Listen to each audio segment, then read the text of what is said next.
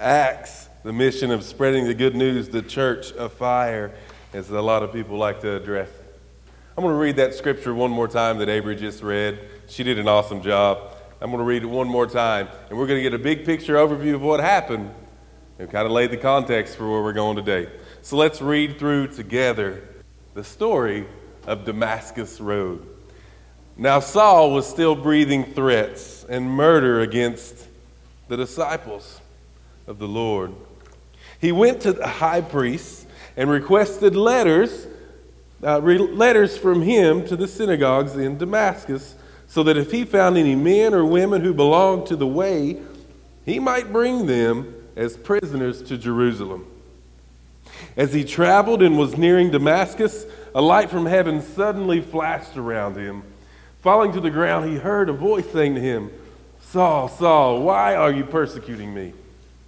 "Who are you, Lord?" Saul said. "I am Jesus, the one you are persecuting," he replied. "But get up and go into the city, and you will be told what you must do." The men who were traveling with him stood speechless, hearing the sound, but seeing no one. Saul got up from the ground, and though his eyes were open, he could see nothing. So they took him by hand and led him into Damascus. He was unable to see for 3 days and did not eat or drink. It's the word of the Lord. Let's pray over that today. Father, as we have your word before us, I pray that it speaks to us. Father, it speaks to our hearts. It gives us the conviction where it may be needed.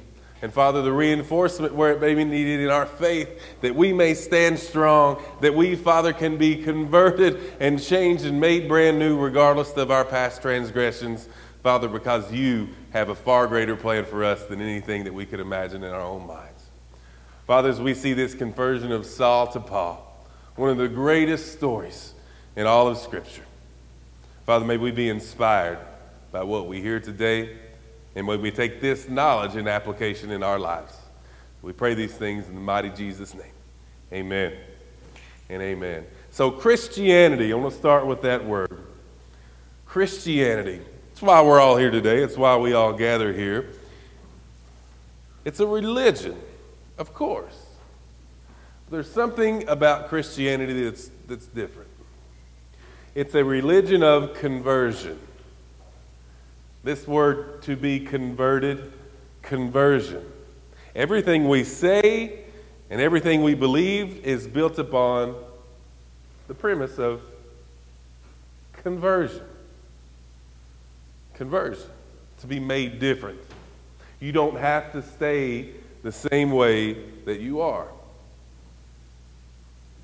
You don't have to be the same. Your life can be radically different. Your life can be radically changed by God. Conversion. It's this miracle. It's the miracle that happens when God intercedes in your life. When the path of your own desires and your own wants in your life gets interceded by God, and you become changed. You become made brand new. You have a heart transplant, and you aren't who you used to be anymore. That's conversion. Until then, you may be a really good person, doing really good things, and obey all the rules of the church, and follow all the traditions, and know what church is step by step, and be probably maybe one of the most religious people that anybody in your little circle of friends and family may know. And that's good, and that's upright, and that's something to be proud of. But without this thing called conversion, then all that's waste. Because the core of being a Christian is being different than who you used to be. Is being made brand new. Religion is a beautiful thing. Religion is one thing. Conversion is totally something else entirely. And we can't confuse the two. To be a Christian is to be converted by God, to be made different. So these long-held prejudices in your life that you think that have been ingrained in who you are, the lifetime habits of sin, those patterns, deeply ingrained patterns of sin in your life, can be broken through conversion because you aren't defined by that anymore. The path you're on gets interceded and becomes a brand new path that isn't yours anymore. You are converted. So, knowing that underlying premise of what Christianity is, it's a beautiful, beautiful thing. Far more than a religion. And we talk about it's not a religion, it's a relationship. Yes, it's a relationship, but it's far more than a relationship. It is being made brand new. It is a conversion. A conversion where God comes into your life. And then you make that decision to have a relationship with Him. So know that if you're here today, before we even get into the finding of our scripture, that where you are right now is not where you have to be if you are not a Christian. If you have not been converted, where you are right now does not determine what you are, right? And what you are does not determine what you will be. You following me? I hope so. Because the premise of what we're talking about today shows one of the worst men to ever walk the face of this earth. One of the worst men to have ever been mentioned in Scripture, Saul of Tarsus. Whenever it comes to Christianity, Saul was probably one of the greatest persecutors to ever walk the face of the earth. Because he was so ingrained in his belief of who he was, and he thought he was serving God, that in fact he was persecuting God. And we see him changed to one of the greatest missionaries, the greatest Christians to ever walk the earth. Saul's conversion to Paul. This is a huge, other than the crucifixion of Jesus Christ and the resurrection, other than the amazing story of salvation through the blood of Jesus Christ. Following that scene, this is probably one of the most important scenes that we're going to see in the New Testament. So we need to embrace this and listen close and listen to the Spirit move through you as we talk about our scripture today. Saul of Tarsus. Let's look at this together. The last time we saw Saul directly mentioned, remember where we have been, we've been talking about this man named Philip and the Ethiopian eunuch last week as he came across this official who was overseeing the Ethiopian queen, and he was wanting to know more and more about this way of following Jesus. So he goes and he has this scroll that he's reading from Isaiah. Philip listens to the Spirit. Philip follows the Spirit. And upon following the Spirit, Philip shares the good news of Jesus Christ with this eunuch, with this official, and baptizes him on the path. And upon baptizing him, Philip disappears in the scene. But this Ethiopian goes back to his homeland. And if you study history at all, this is probably the scene where Ethiopia embraces Christianity and explodes in that area. It's a huge scene as well. But now we're going back a little further than that, where we talked about Saul in Acts chapter 8, the beginning of Acts 8, what Saul did right after the martyrdom of Stephen. Remember, Stephen was the first Christian martyr, the first man to die for what his beliefs are. He got stoned in the city scene. And upon him getting stoned and essentially murdered, Saul is there. Saul's in the background, pretty much egging it on, holding the coats of the men and approving of what was going on. Saul quickly right after that scene, they talk about Saul. It says in Acts 8:3, it says that he made havoc of the church, entering every house and dragging off men and women, committing them to prison. Later in Acts, we're going to see that Saul confesses and admits to murdering many men and women that said that they were a part of the way, being a Christian. And we see what's happening here. So at the beginning of this scene, Saul still is this man who is this mighty persecutor searching for Christians.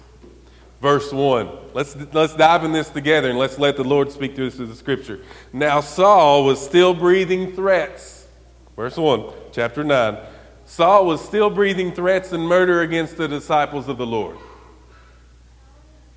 Breathing these threats. This picture of Saul, this angry, violent man, absolutely convinced that he is doing the right thing for God.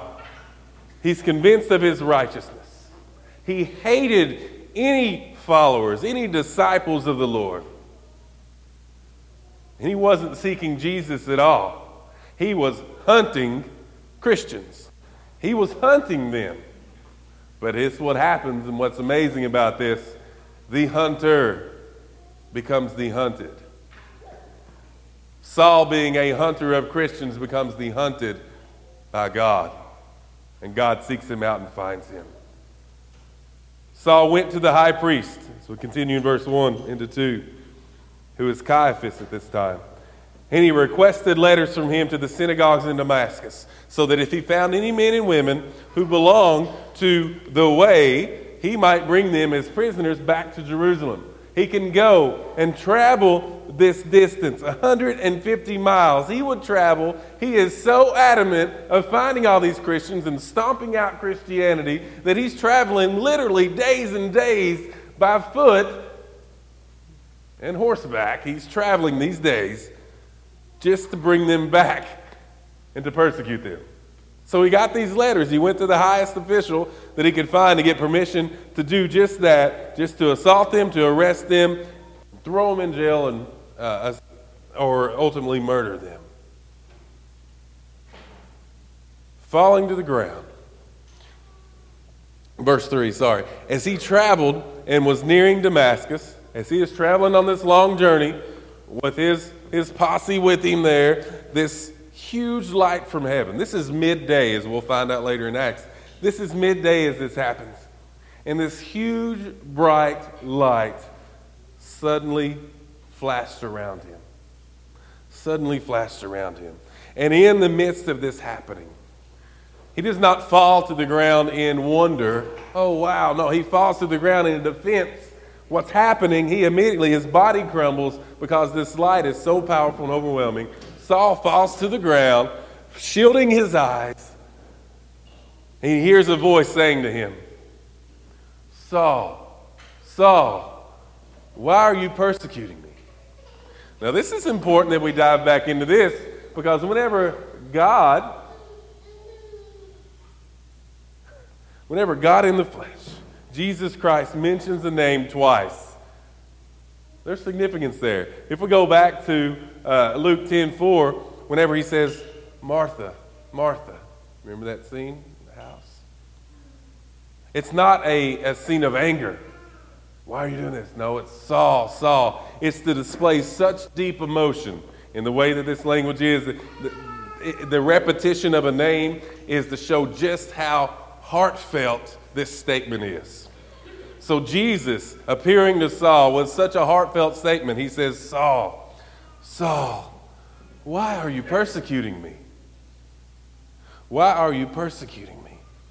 And Saul's response shows an immediate indication that he understands who's speaking to him.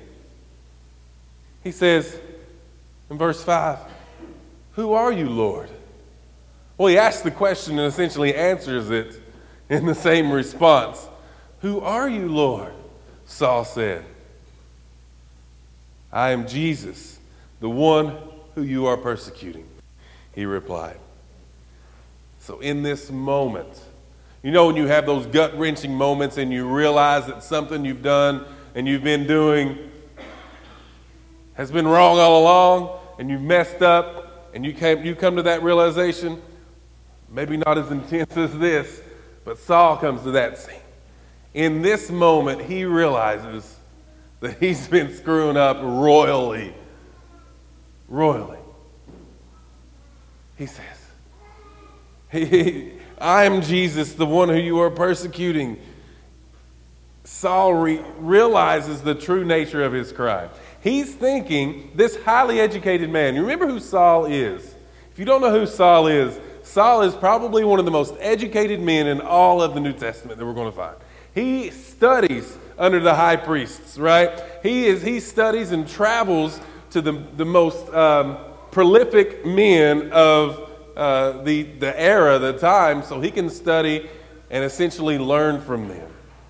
He is a prodigy. He is the ideal Jewish leader, right? He is that perfect person. And he knows more than anyone around him 99% of the time.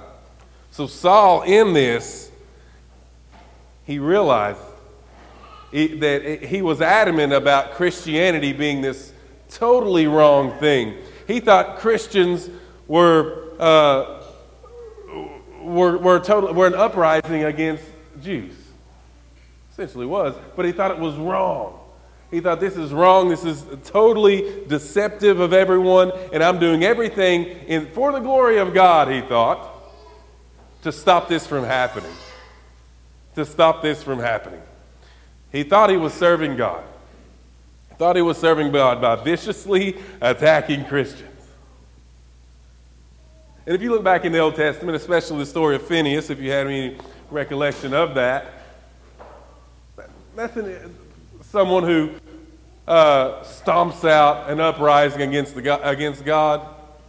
He thought he was doing something like that. But man, did he realize in this scene, he was wrong. Instead of fighting for God, he was fighting against God. Instead of being crazy effective for God, he was being so demoralizing and destructive against God. His entire demeanor shifts up on this scene right here. Here's what Jesus tells him to do in verse 6. It says, get up and go into the city. But get up, get off your butt and go into the city, and you'll be told what you must do. Being overwhelmed and not knowing what to do, especially when he finds out he's blind, as we see in this scripture here, the men who were traveling with him stood speechless, hearing the sound but seeing no one. Saul got up from the ground, and though his eyes were open, he could see nothing. So they took him by the hand and led him into Damascus. He was unable to see for 3 days and did not eat or drink. Imagine this scene. Imagine being Saul. He opens his eyes. He's blind. He has to be led into the city by hand. And he spends 3 days and nights overwhelmed by what just happened. He was totally blind to the figuratively totally blind to the fact that he was persecuting God. He was persecuting God himself. That he became literally blind. And it took his blindness. He couldn't eat or drink. He was so overwhelmed that he was there unable to function physically, essentially. Because he was so overwhelmed. And in that, he had a revelation and an understanding that God had so much more in his life. Because in this moment, and we're going to see next week as we look more into this scene as Ananias comes into and becomes a servant of God in talking to Saul, here's what happens. Saul, instead of sulking and giving up, saying, God, I have failed you. My life is miserable. I don't know. It's just not the way I thought it was going to be. My life is just not where I wanted it to be. If I could pick out where my life was, and in serving you, I would have never picked this. In fact, this is probably the worst thing that could have ever happened. I've lived a life that's not been according to your will. I've not been pleasing and righteous in my life. In fact, I've been living against you. Imagine that scene. Maybe that's where you are in your life today. Maybe you have hit a point that you could say you're at rock bottom and there's no chance. Look where Saul was. God used a man who persecuted him. God used the man who deserved nothing but the fiery furnace of hell, and turned him into one of the greatest Christians to ever walk the earth. The greatest disciples that used his background as a testimony for God's glory. God can change anyone. So if you think you have a bad history, if you think that you're not worthy, if you think you're not good enough for God, look at Saul. Look at what God did for Saul. Christianity is a promise of conversion. You do not have to be who you have been. You do not have to be who you are. And your life does not have to be defined of what's happened by your past. Your tomorrows aren't based on your yesterdays. Your tomorrows are based on your heart and your conversion for what God can do to you. So I challenge you today, look at this story of Saul. Look at this story. And know that you can be radically changed. You can be radically changed. You can be transformed. You can be made new. There are and listen, because we like to take life into our own hands. And we like to try to figure things out on our own. As the worship team comes up, listen to this. There are no self-help books that are going to point you in the right direction. There are no self-help books that are going to fix you. There is no emotional therapy or counseling that you can go through and find that's going to fix you, that's going to give you what you think you need, that's going to change you. You can be made new. You have to be made new. And it takes this thing called conversion. Conversion. So if you need to be changed, if you need that today, I want to encourage you. Don't leave here today still wondering why and what and struggling through life. God has plans for you right now. If you live the life that you've been the most religious person, you've done everything right, and you've tried to go to church as much as you can, you've tried to be Christian and do morally upright things and do the right things that you know God would want you to do, but you feel like something is just missing, conversion. Maybe it's the fact that you haven't submitted to God. And maybe you have. I'm sure you're here today and you're feeling right and you know that you've given your heart to Christ. Today is the day that we can make a commitment again. Say, God, I'm going to do right and I'm going to stop choosing me and start choosing you. Because I know you can use me for greater things. Far greater things than what my life and my past has offered me. So let me pray for you today. And as we pray, I want you to think hard and to lift up the Lord through this prayer. Let's stand together and pray.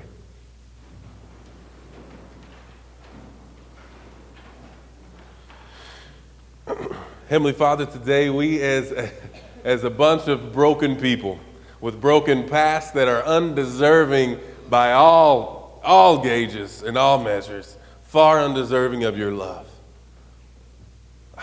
far undeserving of your grace. But Father, today we thank you for your mercy. We thank you that you see greater things in us than we could ever see. And Father, when we hit rock bottom and we're at the point of breaking down and giving up, you can make us into something greater. Let us use this story in this scripture today, this amazing conversion of a broken man doing things far against your will into a man doing amazing things for your glory. We can be made brand new. May we embrace your truth of your Son, Jesus Christ, and his glory and his goodness. And may right now be like that shining light that Saul had. May we be overcome with joy and goodness in this mighty way. Father, we love you. In Jesus' mighty name, amen.